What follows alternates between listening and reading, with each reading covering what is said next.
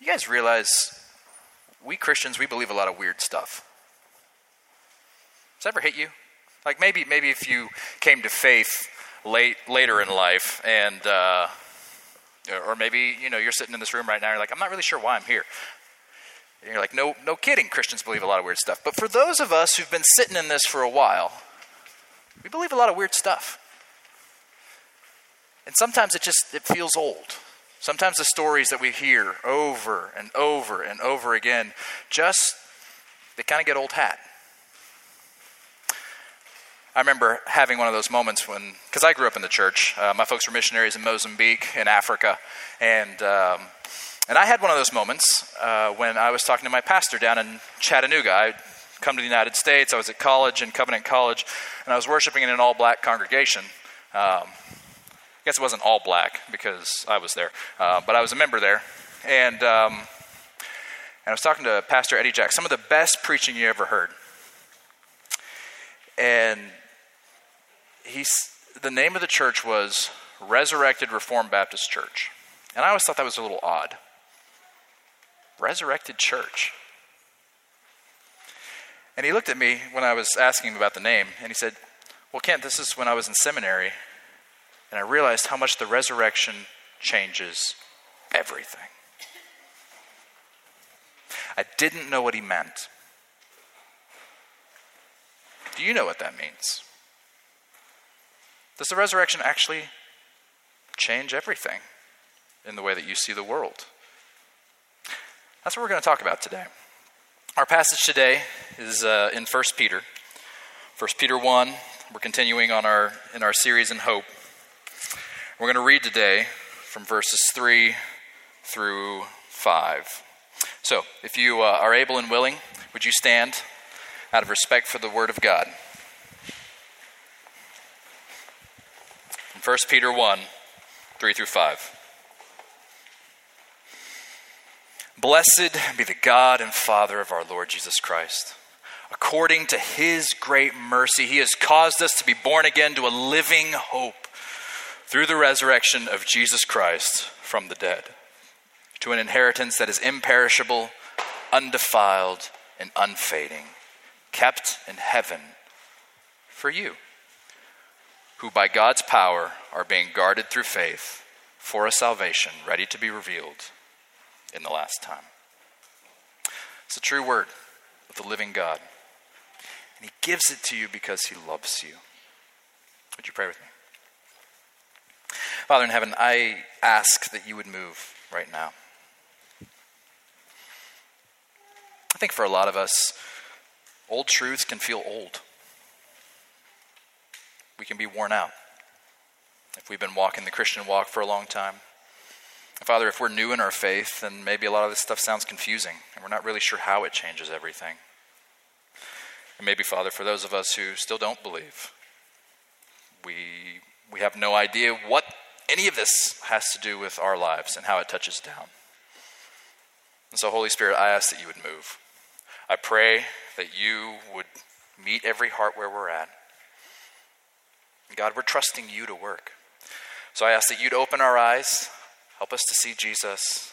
Would you change us?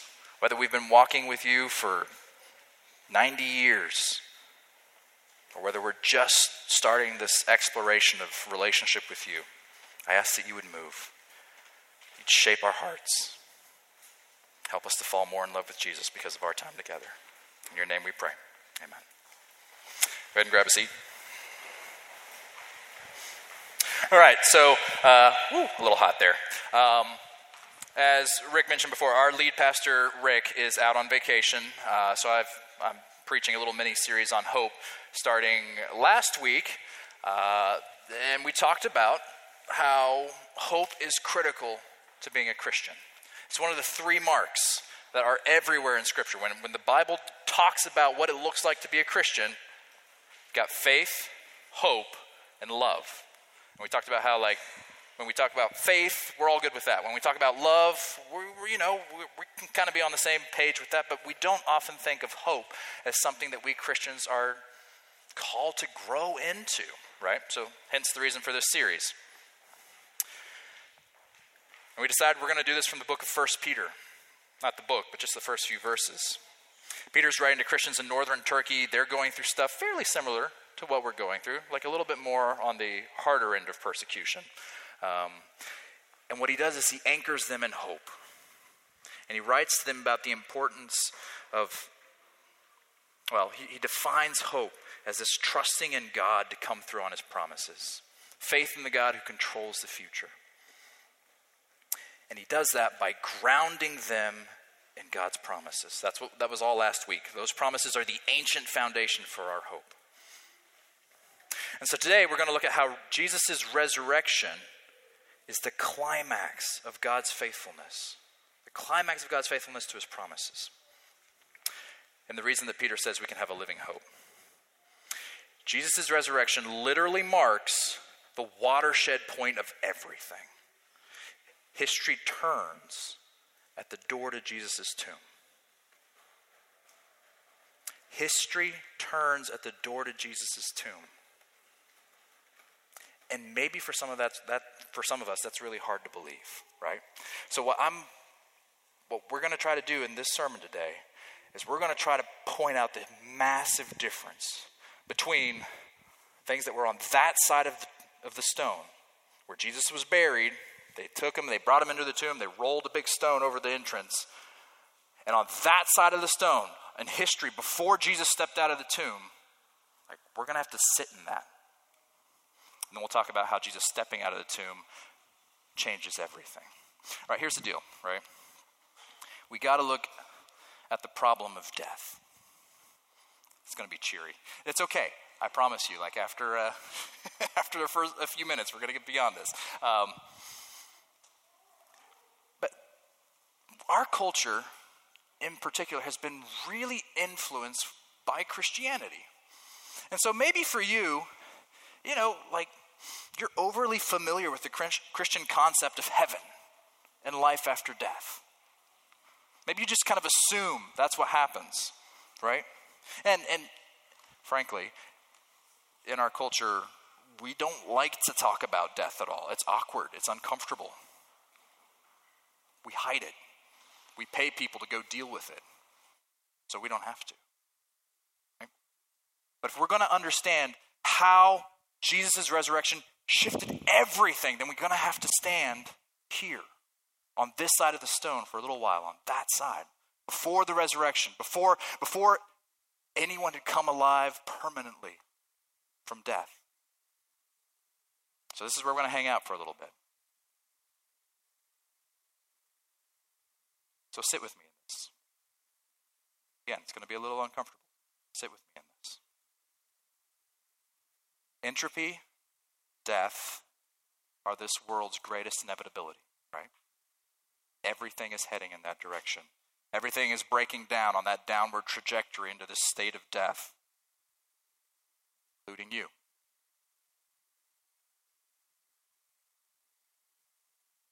Your lungs stop expanding and contracting. Your heart stops beating. Your brain goes silent. And then what? See, for a lot of human beings, that's the question. That was the question for millennia of human history. What happens after that point? We know this person, this is no longer them. They are gone, and nothing anybody can do can bring that person back. What happens then? And so we came up with answers. Human religion, exploring these ideas of, throwing out thoughts on, here's what happens after death. There are three main ones. But the interesting thing is, in all these religious answers to death before Christ, there's no real concept of actual life and fullness after death. So what you have is, kind of like a shadowy existence, in a lot of forms of religion. A shadowy existence. You die, and then you go to this world, kind of familiar with the Greek concept of shades. You die, and then you go into this world that's kind of like this one, but it's shadowy and murky. There are these spirits just hanging around.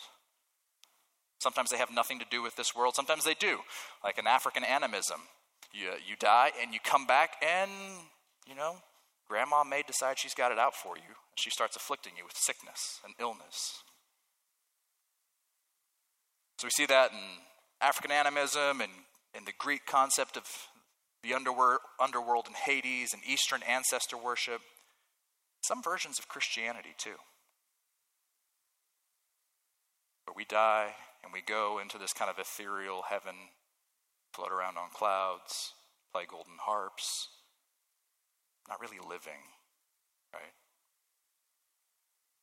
The Bible's vision of life after this is very different. So what you're left with is a life spent terrified of angry spirits, because again, our concept of ghosts come here, with nothing substantial to look forward to after life. Life is kind of hopeless. So that's the shadowy existence thing. That's one human answer, religious answer. The other answer is kind of like a variation on the same theme. You have either you are absorbed into the life force, or you're reintroduced into the life cycle in some way or other, right? So the idea of being absorbed into the life force, that comes from like we have that example in Neoplatonism. So this was an idea back in Jesus' time. Or in Buddhism's nirvana, you reach this state where you finally just become one with the life force. Or you're reintroduced into the life cycle, the idea of reincarnation. Again, old thoughts. The ancient Egyptian religion believed in this, and Hinduism believes in this. And so the result is, life isn't really about hopes. It's about performance. Because if you're good enough, then you can either get absorbed in the life force, or you can maybe move up the life cycle chain a little bit. And then the final human answer to what happens after death is you're just dead. You die. It's over. And that's not a new concept to our world. The Sadducees, they were a sect that lived during Jesus' time. They denied that a resurrection was a real thing, right? The Epicureans were most notable for this. They say, the gods don't care, so eat and drink, be merry, tomorrow we die. This life is all you have. So frankly, if you don't go and get what's yours right now, or you don't have the means to do it, then sorry.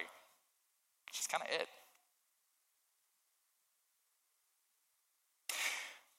Okay, just as an aside, that kind of perspective has tended to be common among the wealthy elites of the world. We're part of the wealthy elite. Western culture is among the wealthy elites. It's interesting, isn't it? Why do you think so? Because these educated, wealthy elites have the money and power to maybe pretend like they have a measure of control over the world, right? And they have the money and power to then want to go just spend it all on themselves. This is where our culture is, increasingly so. It's convenient to deny the existence of God when you're busy trying to be God, and then trying to use whatever you have to just please yourself. So that ties into the generosity series that Rick is preaching through. So even in the Old Testament, right, there wasn't huge indications of what happened after life, after death. You have shadows, you have hints, but in this whole section of Scripture right here, you still don't really know. And there was a huge debate raging during Jesus' time among the Jews of his day. Again, like I said, Sadducees said there was no such thing as life after death. And other people were like, no, there's got to be. This world can't be all there is.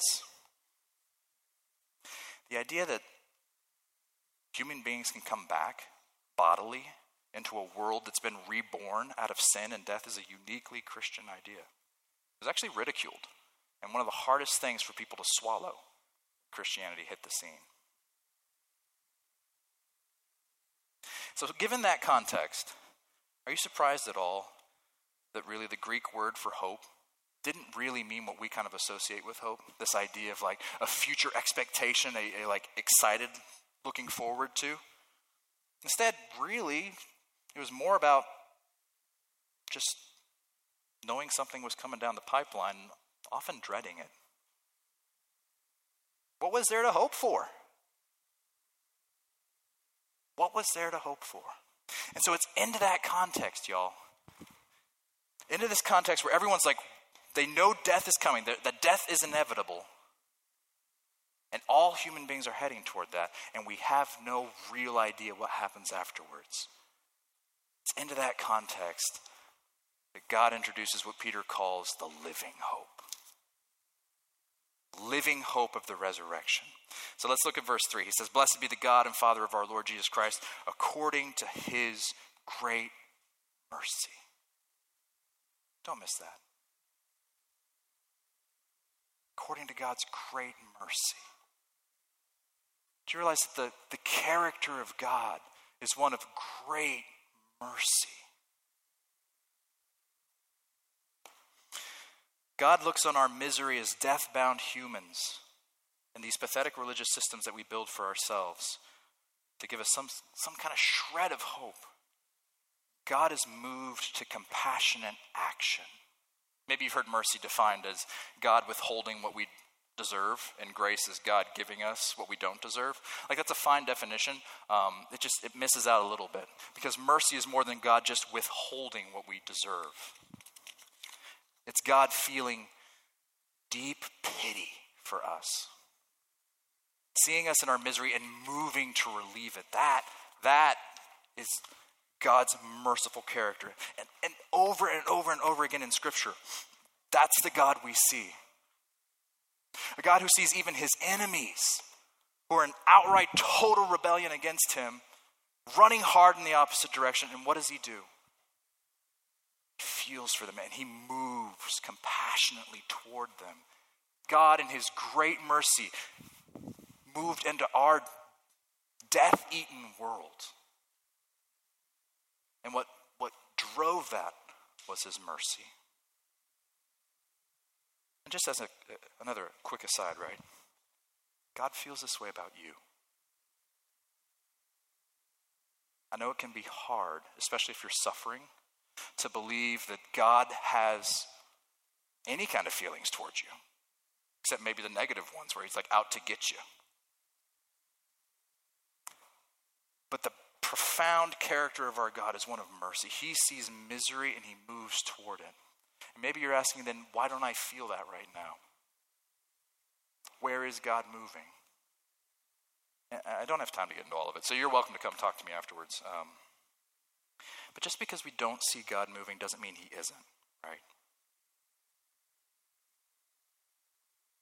I have countless examples in my life, and people who've walked with the Lord for years have examples of this, where like you didn't know God was doing something, but he was behind the scenes. Meanwhile, your lived experience of it was like, I'm in anguish, where are you?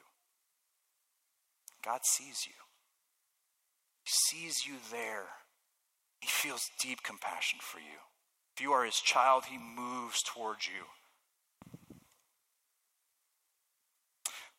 So according to his great mercy, he has caused us to be born again. We'll talk a little bit more about born again later. To a living hope through the resurrection of Jesus.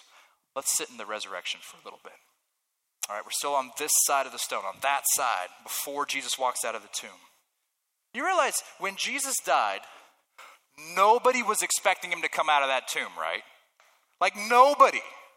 Jesus' mom wasn't saying, death can't kill my boy. It's going to be okay.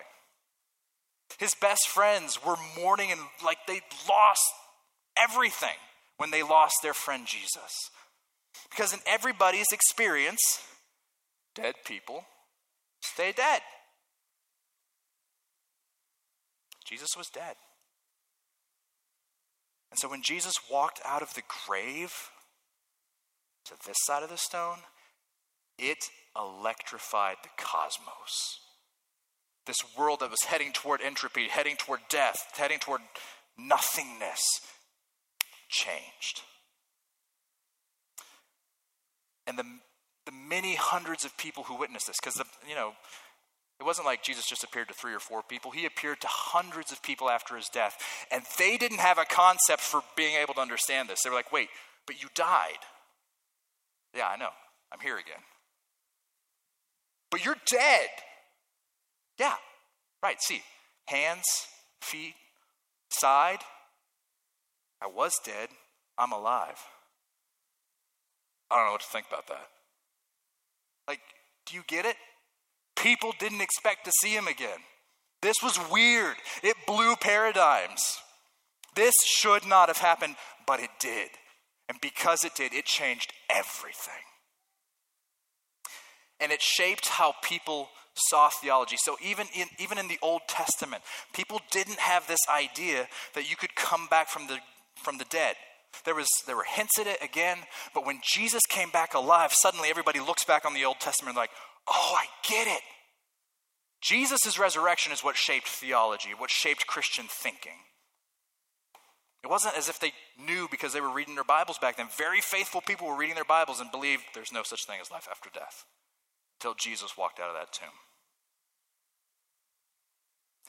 It shaped theology because they suddenly realized God was going to be faithful to all the promises to rescue. Even though you had hints in the Old Testament and some people thought, no, surely this can't be it. God is going to somehow renew all of this sort of stuff.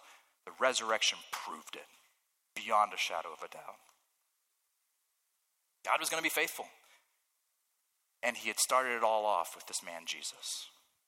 God had dealt with our sin and our curse. Death no longer had the last word.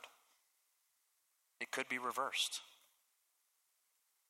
God, in Jesus, would remove death entirely from our world. It started with one man, and now it's going to move to the cosmos. So history turns at the door to Jesus' tomb. When Jesus stepped out from that side of the stone, he left death in the tomb for good. He himself had become the living, breathing hope of the world. God was changing everything. Jesus was proof. And Jesus' resurrection gives us a hope, a certain expectation for two major things, according to the passage here. And we're going to look at them now that we're on this side of the stone. And these two things are an inheritance and a mighty God. Okay, so let's look at this inheritance. Peter says, has caused us to be born again to a living hope through the resurrection of Jesus Christ from the dead, to an inheritance. All right, so under this idea of inheritance, let's work a little bit with this idea of being born again. All right, and here's why. Because I'm sure you've heard the term born again a lot. Born again Christians, it was especially popular in the 90s and so forth. Well, what does it mean? What does it mean to be born again? All right, and there are three things I'm going to blaze through real quick. One, it means a change in your perspective, okay? You ever have somebody be like, you know what? I tried hot sauce on my eggs for the first time, and I feel like a new person, a new man.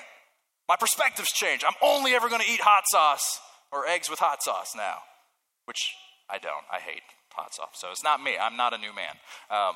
But it's like life has changed. Things are different now. Wouldn't your perspective change? When Jesus comes out of the tomb and you realize, oh, so this life isn't all there is. I don't just have 85 years to live. There's more beyond it. So you have a change in perspective. There's also a change in your status because you're made an heir of this inheritance. Okay, so in the Old Testament, the idea of an inheritance wasn't just, hey, you got cash after somebody died. That's kind of how we do things here. An inheritance in the Old Testament was, this plot of land belongs to your family, and it belongs to your family forever. And it had two main implications. It meant you had a place among God's people. No one could ever take that away. They couldn't boot you out. You belonged among God's people. You could say, hey, I'm an Israelite by birth. I live in this area. You also had provision. Because if you had land and you grew up in a land of farmers, well, this is how you were going to get your stuff, right? So an inheritance in the Old Testament, you get provision and you have a place. And when Peter says you've been born again into this inheritance, he's highlighting that you used to not be part of God's family on that side of the stone, and now you are. God made you a part of this, and it's not even that you're adopted into it. It's like you're born into this. You are as 100% in this family as you can possibly be. So you have a place. No one's going to kick you out. No one can kick you out. You're also provided for. And y'all, God is going to provide for all of us who are his children. When he remakes everything, it's going to be better than we ever dream. He's going to provide for us. And he's going to provide for you now. Sometimes I think it's easier for us to believe, oh yeah, the promises say we'll get heaven and all that inheritance, and we just kind of shove it all out in that direction. God will provide for you now. Doesn't necessarily mean it's going to look like what you think. My version of provision, God's going to give me a Lamborghini, he's going to give me a $500,000 home. No, God will care for me. He will care for you. He's going to take care of you. He's your Father. Nothing can change that. You have a place in his family. He's going to provide for you. So it's a change in your perspective. It's a change in your status. It's also a change in your ability. And here I want to talk about living into resurrection power. Okay? And we're not going to get weird about this. Do you feel stuck? Do you feel stuck? I think a lot of us, especially those of us who have been born grew up as Christians and so forth, a big part of our hopelessness often has to do with this idea, like we live into the lie that we cannot hope for things to change. That we just are the way we are and that's how it's going to be, right? But here's the deal. Though change will always be hard, really hard, it is possible. And we should hope for that. Okay? Why? Because the major part of this of this inheritance that we're getting from the Lord, a huge part of this, it's called the down payment in the New Testament, is God's Holy Spirit living in every one of his children. Every single person God has adopted into his family has his Holy Spirit, and that is a game changer. Why? Because ever since our rebellion, human beings are born dead. We're born cut off from God's life-giving power. And this is a power we were meant to have in the very beginning. So remember, very first human beings, God sculpts Adam out of clay. What does he do? He breathes life into Adam. That word for breath is the same word for Holy Spirit. God filled Adam with his Spirit. Human beings were meant to live in this kind of connection with God. But when we rebelled against God and we said, hey, we'd rather do life on our own. We don't want to have to obey you. We ripped that connection apart. So we're kind of like an unplugged toaster now. You ever what use is a toaster if you're not making toast with it? It's ugly. Just occupies space on the counter. Really though. You push the thing down, it's unplugged. It's kind of what we are. Until Jesus, coming back from the dead, gave God's Holy Spirit back to his people. So now, it's like you take a new breath. Now you can live. Now you can be and do everything that God has called you to be and do. He plugged you back in. The same power, Paul tells us, the same power that God used to raise Jesus from the dead is also at work in you. I know we hear that stuff all the time. We actually believe it. Again, I get, some of us have been wrestling with issues for years and years.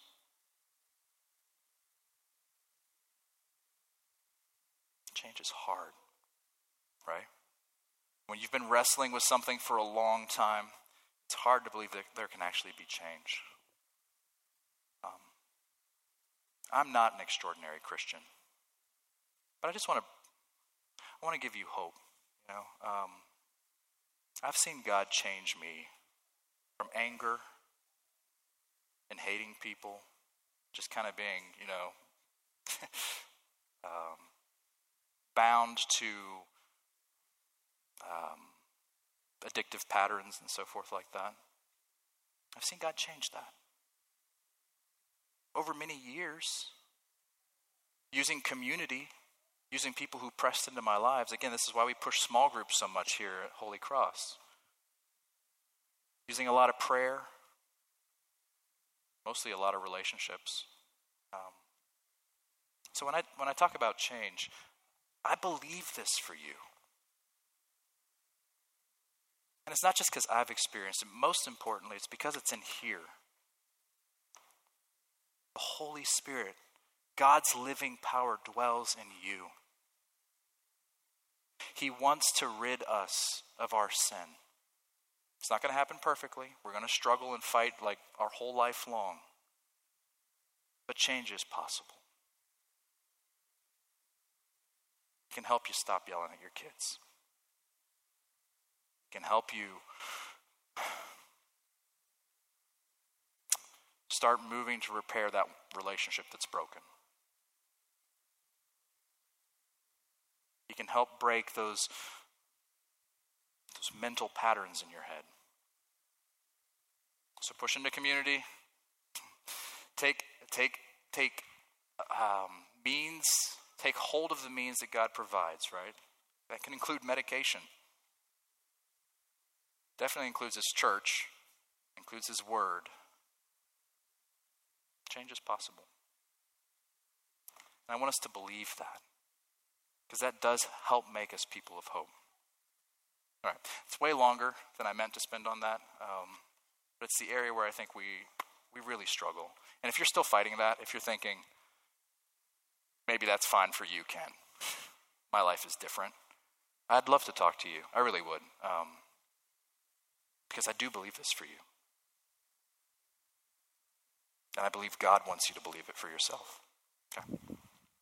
All right. So, it's a change in your perspective. It's a change in your status. So now you have provision in place in God's family. It's a change in your ability. You now have power to do the things that you were meant to always do. And Peter works overtime. You notice this in verse 4? He works overtime to then say, this inheritance, it's secure. Right? An inheritance that is imperishable, undefiled, unfading. He's just like, he's putting on those adjectives there. Like, do you get the picture? It's secure. You've got, like, it is locked in. Because Jesus secured it for you. Your place, it's secure. Your provision, it's secure. The power to change, it's secure. God's Holy Spirit living and working inside of you, that's secure. Your future is secure. Your hope is secure. How can you be sure, right? How can you be sure? You ever think that? How do you know this priceless promised inheritance that is yours won't like slip through your fingers somehow because you're just a frail human being and you screw things up? I ask that question all the time about me. Here's why. Because that inheritance was never in your hands to begin with, right? It's in God's almighty hands. So let's talk about this guarding God. Things that we get, the living hope, being on this side of the stone now. We have that inheritance and we have this guarding God. Remember who we're talking about in verse 5. He says, kept in heaven for you who by God's power. Okay. Look, if I say, who by Melody's power are being guarded, you're right to laugh. My little 3-year-old cannot do it. Who by God's power. God's power. Oh, that's true. Melody is 4. I apologize. Still, powerless. God isn't just some bigger, better version of me and you, which is often what we believe, right? This is our maker. This is the maker of everything. This is the one, the universe crafting all maker who speaks worlds into existence. This is who we're talking about. That kind of God is guarding. And note, who's acting in this passage? Okay, go down. I invite you. Look at all the verbs in these 3 verses. What you'll notice is they're full of what we call divine passives. This is God acting. And what are we doing? Nothing. Nothing. We are doing nothing to contribute to this great salvation, to this big plan. God is doing everything. The God who, according to his great mercy, has caused us to be born again. The God who started it all is guarding you and your inheritance. The word guard, the word guard in Greek is like our word guard in English. We just don't hear it. What does guard look like? It's like a, Secret Service. You're not getting past these people. God stands guard over you, over your inheritance. The words are really strong here. And what does that mean for your hope? Well, that's what Peter said, right? This kind of mighty God is guarding you, and your hope is secure. No one can change that. Not even you. Your hope is secure. And God cares about your hopes and your dreams, your current lived experience. Okay? And I know that's hard to believe. Because even if we accept that our capital H hope, our eternal future, all that is secure in God, we often still struggle to believe that our little h hopes. What job am I going to get? I'd like to see this happen in my family. I'd really like for this relationship to work out. All those little h hopes that we have. God cares about those too. We struggle to believe that though. But here's the deal. This God of great mercy, who was moved toward you, moved to act toward you, and who gave you his life, this resurrection life at great cost to himself, who gives you an inheritance beyond your wildest imaginations, and who stands guard over you. And not just over you, but treasures you. And who tells you your hope is living and your future is secure. Can we really say the God who's done all that doesn't care about our little h hopes? Doesn't care about your current lived experience? How could that kind of God not care about you and what you're going through right now? And we'll talk a lot more about this next week. Last week we talked about the promises of God. This week we're talking about how the resurrection shifts all of that and causes us to really be able to believe those promises and change everything. And next week we'll talk about, so how does this affect our lives? How should we then live, right? Friends, when Jesus stepped out from that side of the stone to this side, he left death in that tomb for good. He himself became the living, breathing hope of the world, a living hope. Our guarantee of God's inheritance, of having a place, of having provision, of having power to change. Our guarantee of God's protection, merciful and tender, his care over us, secured for all eternity. Because history turns at the doorway to Jesus' tomb. So here's my question for you. As you head home, what side of that doorway are you living on? Are we living with the dead hopes? Living fearful of change or the possibility of it? Living as though our Savior didn't come? Or are you living into the hope that is yours, secured for you by a God who loves you? That is your inheritance. Would you pray with me? Father, I ask that, again, your word would shape and change us. I pray that you would move us further away from death, the death that we brought on ourselves. and move us more toward the living hope that is ours in Jesus. Jesus, you changed everything in coming out of that tomb. And so, Father, I ask that we would live as a resurrected people, as a people with living hope, celebrating and delighting in our God, who moved into a dying world and is bringing life out of death. He did that for Jesus. He's doing it for us. He's doing it for this world. Lord, I pray, help us to live that way. It's in your name we pray. Amen.